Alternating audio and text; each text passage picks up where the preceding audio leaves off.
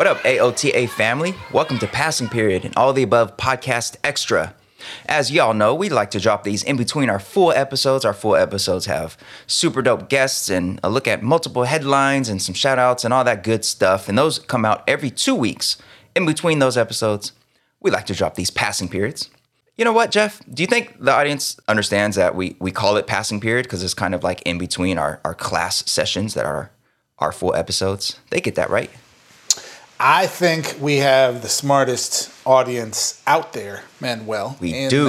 In the education podcast universe. And so, yes, I think they get that. But for anybody who might be tuning in for the first time today, that was a helpful reminder. Yeah, I just thought, we throw that out there, or, a little passing period, informal talk between teachers in the hallway as students pass by and all that good stuff. And we talked about some stories on these passing periods, some stories that maybe didn't make it into our full episodes, or maybe stories that develop in between our full episodes, because of course that happens. And the big story that we're going to spend most of today talking about is the Los Angeles Unified School District's new vaccine mandate. So we're gonna dig into that as our passing period topic. But first, we'd be remiss if we didn't point out that this is 20 years since 9/11. And Jeff, I just wanted to, I guess, share with you that in my U.S. history courses and my American government courses, of course, we discussed 9/11 and we learned a bit about it. But this year was, especially since, it's the 20 year mark, and I decided with the Afghanistan pullout happening and students having a lot of questions around that, I kind of just set aside this past week to explore the weight of 9/11 with students. And Jeff, I just want to share with you, because I know a lot of your work is with administrators, and perhaps you haven't had a conversation with a modern day young person about 9/11. But I was pretty surprised to find out that a large share of my seniors and my juniors had never actually seen the footage of the planes striking the World Trade Center. And I bring that up because in part of our discussion of 9/11 and what happened afterwards, we watched a few different documentary pieces, and we had a bunch of conversations, and it was so silent after some of the footage of the planes hitting the building. And I asked students, when you had seen that before, right? And so many of them were like, I actually never saw that. And I, as an educator, as a classroom teacher, I realized I kind of just assumed that they have already seen a lot of the heavier parts of it, and we're going to kind of spend more of our focus on what came next and why Afghanistan's in the news again. But yeah, I was really surprised by that, Jeff. But here we are 20 years later, man. 20 years. Yeah. 20 years later, and it's really interesting, Manuel, because I feel like maybe we're now getting to the point where the treatment of September 11th as like a moment in history, so quote unquote, a moment in history, as opposed to a raw, like kind of emotional wound, if you will. I think we're starting to like evolve into that space, because there's a generation of kids who were born after it who are now old enough to like be part of the conversation, right? They're high school seniors and college freshmen and stuff, right? And they're like taking classes about what happened on September 11th, and they have no memory of it, right? And also those of us who lived through it, those of us who, I think our audience knows I lived in New York for a long time, and after I moved to New York after September 11th, but certainly the ripple effects of it were still very present then, and I think even today still are present in New York City. And I, Manuel, on September 11th was actually back home in Minnesota. It was my senior year of college. I was supposed to be playing football, but I had to go home. I missed my senior year because I had ankle surgery. And so I had the surgery back home. And I was still there. I hadn't like gone back yet to rejoin the team because I was like, still in the cast and like just doing the immediate recovery. So I was literally at work that day. With my cast, I was a cashier. My friend was a manager at a gas station, and I was working at the gas station just trying to, get some money for school. And so I was working the cash register, one leg with a cast up on a chair and sitting on a stool, getting people cigarettes and lotto tickets and gas, okay? And it was early morning, of course, and a guy comes in, ghastly look on his face, and he's like, "Man, did you hear? They got the towers," and just like walks out. And this is before cell phones, all that kind of stuff. So I had no idea what he was talking about. I thought maybe he was crazy. And then as people came in, I was getting updates from strangers effectively every few minutes as people came in and were like, "Hey, you gotta, you hear about this." And I didn't see the images that you were talking about until I got off of work later in the afternoon and went home and watched them on, on CNN or something. And then I drove back to college across country. And what I saw across this country, Manuel, was highway overpass after highway overpass going through Indiana, Ohio, Pennsylvania, upstate New York was scary. Was frankly very, very scary. Was like, real Islamophobia, real hatred, real anger and violence. It wasn't like peace. It was like, these colors don't run. We got to go get them, bomb them before they bomb us, kind of messages. And so all that to say, man, well, I think it's really interesting that like we are at this 20-year mark in a space where maybe we can kind of start to look at with our students what happened with like a little more distance, and I don't know if objectivity is the right word, but we can like study it as a thing that happened rather than just live in the personal trauma, collective trauma of it. And I don't know if we've like fully made sense of everything, about it, right? I mean, we have a memorial and museums and things now, and we have some of the stuff that like helps with the grieving.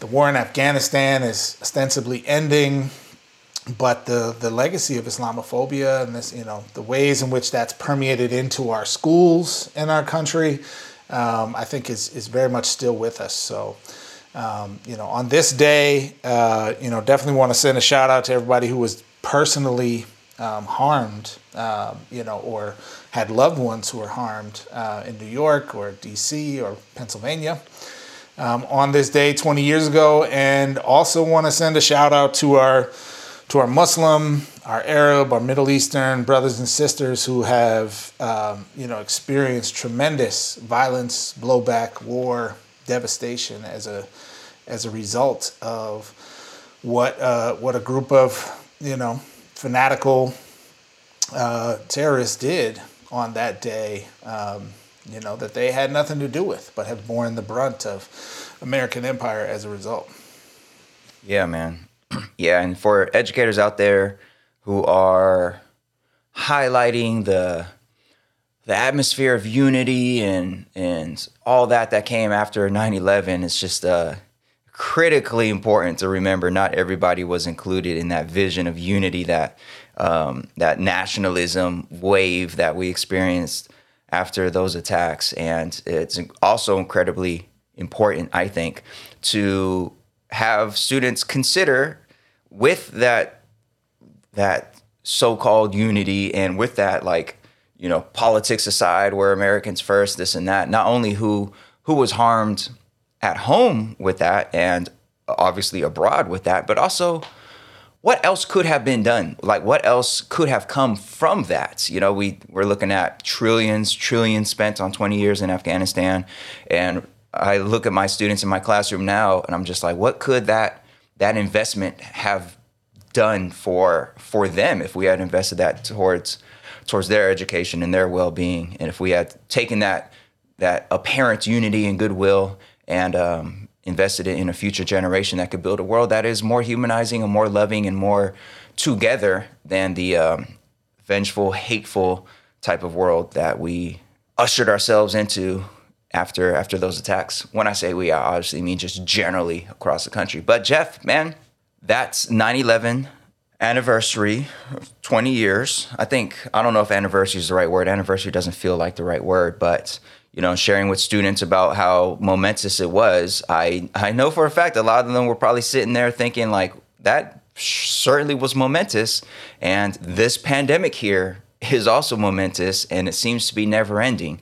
And I'm sure there are young people who are considering that their experience in this pandemic is something that perhaps 20 years from now they'll be trying to explain to a younger generation that wasn't there for it. And this pandemic ain't ending, Jeff, but your school, well, the school system that you most closely work with, they're trying to help wind it down, and issuing some very totalitarian stuff over there in Los Angeles in those radical public schools. Jeff, let's talk about that, man. What's going down in Los Angeles? I believe the phrase you're looking for, Manuel, is "my body, my choice," which is of course now the new right-wing Christian fanatical mantra.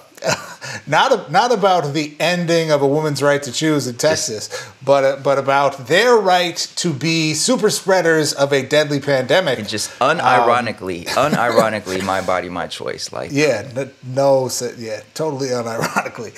So yeah, we had huge news this week, Manuel, like gargantuan, earth-shattering news on September 9th. The Los Angeles Unified School District, the nation's second largest school district, serving well over 500,000 students here in Los Angeles proper, and in I think something like 20, 30 small municipalities immediately surrounding Los Angeles as well, made a massive announcement indicating that students will be required to be vaccinated against COVID-19 by January 10th of 2022. And that is, of course, students who are 12 years old or older, which is, of course, in line with the ages that the vaccine has been approved for at this point. And then, of course, there's a provision that also says as your birthday comes up, you have to get your first dose within, I believe it's 30 days of your 12th birthday, and your second dose within 8 weeks after that dose. So massive policy shift, huge, I would say, honestly, like courageous leadership coming from the Los Angeles Unified School Board, and interim superintendent Megan Riley. And I want to share a few statements that folks in leadership at the district said. Superintendent Riley said, quote, "The science is clear. Vaccinations are an essential part of protection against COVID-19. The vaccines are safe, effective, and requiring eligible students to be vaccinated is the strongest way to protect our school community," end quote. Also, we heard from Dr. George McKenna, who is on the school board, the lone black member of the school board, who said, quote, "Mandatory immunizations for eligible students protect the entire LA Unified family. I am old enough to remember when polio crippled some of my classmates. In fact, school children received the first life-saving polio vaccination in 1954. Keep in mind that nationwide, more than 250,000 children were diagnosed with COVID-19 last week," end quote. And then lastly, Manuel, I want to share some words from someone who's been on the show with us a couple of times, a friend of the show, and also school board member Tanya Ortiz Franklin, who said, quote, "This vaccine mandate represents one of the greatest responsibilities we have at this moment to our students and one of the greatest opportunities for the future of our entire community. By ensuring all eligible students are vaccinated by January 10th and staff by October 15th, along with providing access to the vaccine as well as education about its benefits and risks, LA Unified is proudly doing all we can to protect and serve our most vulnerable populations," end quote. So, Manuel, I literally like jumped up and cheered when I saw this this policy. I texted you and I was like, "Yo, it's big news coming out of LA right now." And I honestly, it's hard in a big bureaucracy like this to be happy and proud about decisions that are made because everything's so complicated. But I think this personally, I believe strongly this is the right decision. I believe we have our own version of a Hippocratic oath as educators. It might not be something we say when we graduate from ed school, but it's certainly strongly implied, which is that we first must do no harm to our students, and we have the obligation to preserve their safety and health in every way that we can. And the vaccine, as someone who is a downright skeptic and someone who is deeply mistrusting of large pharmaceutical companies and the corrupting influence they have in our government, this is the right move, policy-wise. And we have plenty of evidence now to suggest the safety of the vaccine. And the risks especially with this Delta variant are no joke, and no joke on children too, which is very different than what we saw with the Alpha variant, which was scary and risky enough.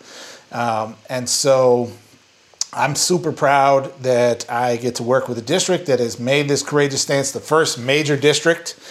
We reported a few weeks ago on Culver City, which is a small municipality within Los Angeles that also made a policy like this. But I love this leadership. I'm sure there's going to be lawsuits, and I say bring it on because they're going to lose, and this is great policy. So props to the leadership at LA Unified for making this happen. Yeah, this is a big move, man. This is a big move. I mean, Culver City, that was bold. We talked about that last episode. As you said, that was bold for them to do that. Their first district that we're aware of that issued a vaccine mandate. But Culver City Schools, it's really, really, really tiny school system compared to Los Angeles Unified. In fact, most school systems are really, really tiny school systems compared to LAUSD. So for Culver City to do that, it was bold, but also they're, geographically much smaller, probably less of a wide range of political backgrounds and all kinds of, they don't stretch across such a wide area, across so many different neighborhoods and so many different regions. So very, very big step for such a major district. So we're talking, it looks like 250,000 students who are vaccine eligible. 250,000 students who for whom this applies to, and that's a giant number. So for the district to come out and say, "Yo, by next semester, you need to be fully vaccinated or you're not allowed on campus. You're going to have to kick it over there in independent study." That's big, man. That's really big. I, as a classroom teacher, now I don't teach in LA Unified schools, but I definitely fully support this because as a classroom teacher, yes, I am vaccinated. I believe probably most of my students probably are also vaccinated, but I am still incredibly concerned about that Delta variant and the possibility that an unvaccinated student in my room might pick it up from somebody else and take it home, or pick it up from me and take it home, even though we're all masked up, and one of their elders might be tragically affected, or one of their infants in the household, or somebody else in the household. So I love that the school system is doing what it can to try to decrease the possibility of that happening, because it's not just the students in the classroom, it's not just the staff members on the campuses, it's also the homes, the households within which these young people live, and what are they taking back. And I know a lot of young people are super concerned about the pandemic and doing everything they can. I'm glad that they will be able to have the little bit of relief that comes with the school system saying, look, the kids sitting to your left and to your right, in front of you and behind you, they're going to be vaccinated, and that's some measure of support that doesn't currently exist. So I'm super down with that, and I'm hoping other districts follow suit. Now, the way it works around California, it tends to be that all the little districts that are around Los Angeles or around Southern California, a lot of them look to Los Angeles Unified to be the first to make the big bold steps. So when it came to closing schools down, when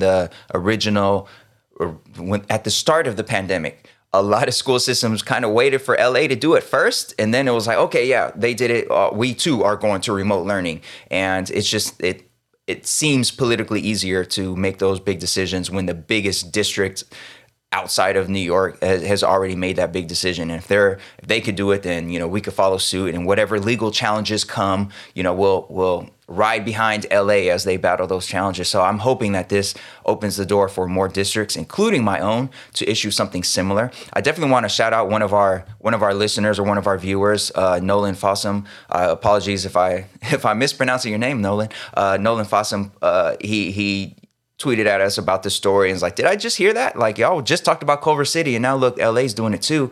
And he's like, yo, call out the rest of the districts who haven't done this yet. And that's exactly what I want to do. Orange County, all the districts across Orange County, Long Beach, San Diego for sure, my district, Pasadena, Elk Grove Unified up north, like all the districts across California. Look, man, online learning, independent study, that is there for folks who do not want their kids to be vaccinated. They do have the online option. So look, those folks who are showing up to campuses, the teachers, the staff members, all the students, like, let's make sure they're vaccinated, because this Delta variant is obviously incredibly scary. And like every day you hear about some new variant out there. The what's the latest? The Mu variant. Like, we got to bring this to an end. We have to do what we can. And I got vaccinated way back in March, and I'm not, facing any of these crazy things that folks are saying happens when you get vaccinated. Like, all that misinformation, disinformation that's out there is just is trash. And I love that one of the school board members pointed to polio in the past, and how school systems had to stand up to do something about that. And it's like, exactly right. Like, we already require so many vaccinations for young people and for adults to be able to be on campus. We already do that. So this isn't something new. This isn't like a sign that the government is coming to take away our freedom. Like, we've been doing this, and it's about time we really step up to the plate and make sure our young people are as protected as we can reasonably ensure under the current conditions. So shout out to Los Angeles Unified, and for all those other districts out there, yo, time is now. Get it together. Jeff, I have a few classes that are like upwards of 35, 36, 37 students in them. And it's just so many bodies in such a small space. And yeah, we have masks. Yeah, we have air purifier and all that stuff. But honestly, man, I just worry every day that one of these young people is going to catch something and take it home, and one of their loved ones is going to be affected by it. So I would feel so much more at ease, to the extent possible, if I knew that at least everybody on campus is vaccinated. That would be a huge relief for all of us. So I'm with it. Shout out to LA. And I assume most of our listeners are also in support of something like this. I don't think we have too many dedicated listeners who would be against something like this. So shout out to everybody who's listening as well, who might feel a bit of relief for your young person going off to school. Of course, if you're in the Los Angeles area, shout out to all of you too, because hopefully you are as relieved by this as we are. Yeah, I agree, Manuel. And I think that it's interesting to me, right? Like, on a certain level, in this moment, I can respect a person who is well-read and asking critical questions about the vaccine. I think there's such an overwhelming amount of data, not only from this country but around the world, that the vaccine is safe for people to take, and that the very, very small, people do get some symptoms from your immune system's response to the vaccine, which is natural and to be expected. But there is a small number of people who may experience some complication, right? Some sort of, autoimmune response or something from the vaccine itself. And that's real and should be considered. But what we are seeing right now with the Delta variant, I feel like we just have to be honest with ourselves, right? About what we're seeing. You're entitled to your opinion. You're not entitled to your own facts, right? And over this past week, children accounted for 27% of all coronavirus infections in LA County. Okay? Now, I don't know what the actual math is, but I feel like people under 18, that's roughly proportional to their percentage of the population, right? They might be less than 27% of the overall population, frankly.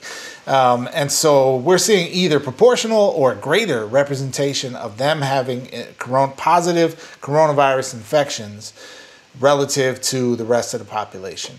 And we know for a fact from the most reckless parts of our country that that children are getting much more seriously sick with Delta, and that schools where they aren't wearing masks and this sort of things are deeply problematic and having to close and quarantine huge numbers of kids, right?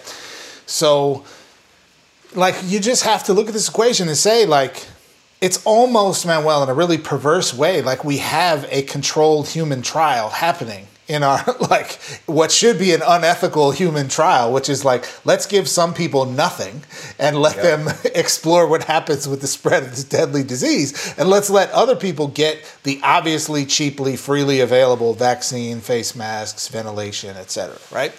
And it's not even, the data isn't even close. What's happening in Florida, what's happening in Texas and Tennessee and Georgia, et cetera, is catastrophic for children and communities. And what's happening in LA and San Francisco and Pasadena and other places is concerning, but nowhere near what we're seeing over there. And the vaccine is going to help us protect our kids. If you don't if you don't want to protect the kids, I just have to ask, what is wrong with you? What happened to you when you were a child, or who hurt you to the point that you don't want to protect our children?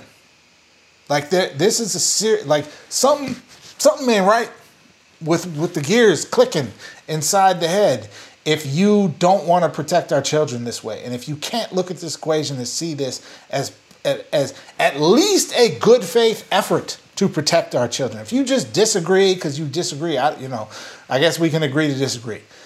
But it's hard. I was talking to a high-ranking person within the district last week, let's say. And I said to this individual, Manuel, I can't believe that the argument that this person was like, what do you think the right message would be with people? And I was like, I can't believe that the right message is we're trying to save the lives of all the kids. That message isn't enough. That isn't the message where people are like, oh yeah, okay, cool, my bad. I didn't realize what we were trying to do was keep the kids from dying and getting really sick. Keep the kids from having lungs that don't work right and kidneys that fail and developing autoimmune conditions down the road and all these things. If that's not enough, I don't know what to say for you, man. But we need, we saw in LAUSD this week, we need courageous leadership that says, we're not waiting around for you people, man. We're trying to save the children. And so I'm happy I get to work in this context. I think it's a great thing. And as you said, let the dominoes fall now around California and nationwide. This is the policy that we need. And if you don't like it, then you better pull your kid from public school, because you can't be out here being a personal super spreader. That's not an acceptable political stance. No, you're right. And you asked the good questions about why wouldn't you want to protect kids? And the thing about it is, I remember when the news broke, and I saw some footage on local news of folks outside of LAUSD. I don't know if it was headquarters or different schools or whatever, protesting and being against this. And I saw one sign that said, something along the lines of, I guess LAUSD works for Satan. I'm like... Okay, that sounds like somebody who perhaps isn't someone that could be reasoned with. Perhaps that's not a person who, isn't so much against vaccines, but there's still got to do some of their own research and this and that. I'm like, well, okay. If those are the folks who are against this, then I guess they could just be mad. And I guess, like you said, they could just pull their kids from public schools. If public schools are so terrible, I suppose then that's what you got to do. But we are talking about a huge number of families that will be positively affected by being able to send their vaccine eligible students to school and know that they're a vaccine eligible student if they're working in groups or in this and that class or walking down the hallway, that they're around a whole bunch of other folks who are also vaccinated. I mean, I think that's just, it's a no-brainer to me, man, but we live in a world where there's no such thing as like a no-brainer anymore. Like everything's got to be political and crazy and wild. And Jeff, we are recording this on September 11th of 2021, and on September 14th of 2021, there's a giant recall election, and it's possible, depending on how it goes, that a California version of Governor Ron DeSantis might take the helm, and in which case, this battle is only going to get more heated. So we shall see what happens there. But, for now, shout out to LAUSD and catch up. Every other school system, catch up. We got to get there, man. We got to get this thing under control, man, and make sure our spaces are safe for our young people and for our staff. And yeah, man, that's that on that. Yeah. Chicago, New York, all of them, San Diego, San Francisco, Oakland, calling you out. Let's get it cracking. Time for the free vaccine to go to all the children. Well, all eligible children. Yeah. All right, folks. Well, that about does it for this week's passing period. But before we go, we definitely want to encourage you to, if you haven't already subscribed, do that, because next week we have a phenomenally dope guest, Dr. Sosen Jaber, who will help us explore the challenges and the complexities of our school systems, interactions with and educating of and support for our Arab students, our Muslim students, how we talk about Palestine in the classroom, and a lot of very, very important questions that we have for her to help us broaden our knowledge and how we could do better by our students who are so often just fully erased from the curriculum, from education discussions, and all of that. So definitely make sure you are here with us next week. And I think that's about it, Jeff. Am I forgetting anything? I think the one thing you might be forgetting is that people who listen to the show and love the show are probably wondering how they can share the show with their friends, their family, their colleagues at work. And, Manuel, the great news on that front is it's super easy. All you have to do is go to AOTAshow.com. That's AOTAshow.com. And on our website, you find all the links to everything, all the platforms, right? Facebook, Twitter, we're at AOTA Show. You find our YouTube channel. You find our podcast, which is, of course, on Apple Podcasts, Spotify, all the billion other apps that people are using. But we out there, man. You can find us. Just go to AOTAshow.com and spread the love. That's all you got to do. Yeah, and leave us that 5 stars, thumbs up, follow, subscribe, share, all the good things. Yes, the good things will be very much appreciated, because too often I get little notifications on my phone of really not good comments, usually from far right folks who are like, see, this is political indoctrination, critical race theory, this, that, whatever. And I would love to have to see more notifications on the positive side of things, because we know our audience, they care about humanizing education spaces for students of all backgrounds. And they know this isn't political indoctrination and craziness. They know that this is actually working towards a better future for all of our young people. So yeah, leave us those little reviews, comments, positive thumbs up, all that good stuff. Help us drown out the noise that's out there. Much appreciated. But Jeff, man, that is it for passing period, man. Bell's about to ring. We got to get back to class. We love y'all. Now get to class.